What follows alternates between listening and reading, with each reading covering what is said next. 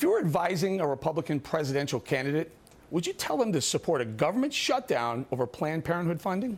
Well, I'll tell you, this should bother everybody right now, that a public outcry over the practices of Planned Parenthood has turned into a potential calamity of a government shutdown and a rift within the Republican Party that's being refereed by Nancy Pelosi and the Democrats. I mean, let's leave it to Washington to come to that.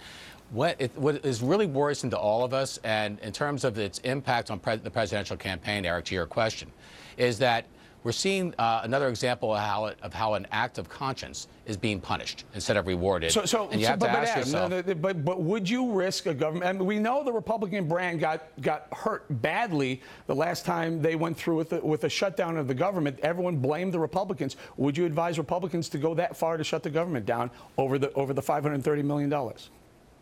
I would not, and the reason for that, Eric, is simply this.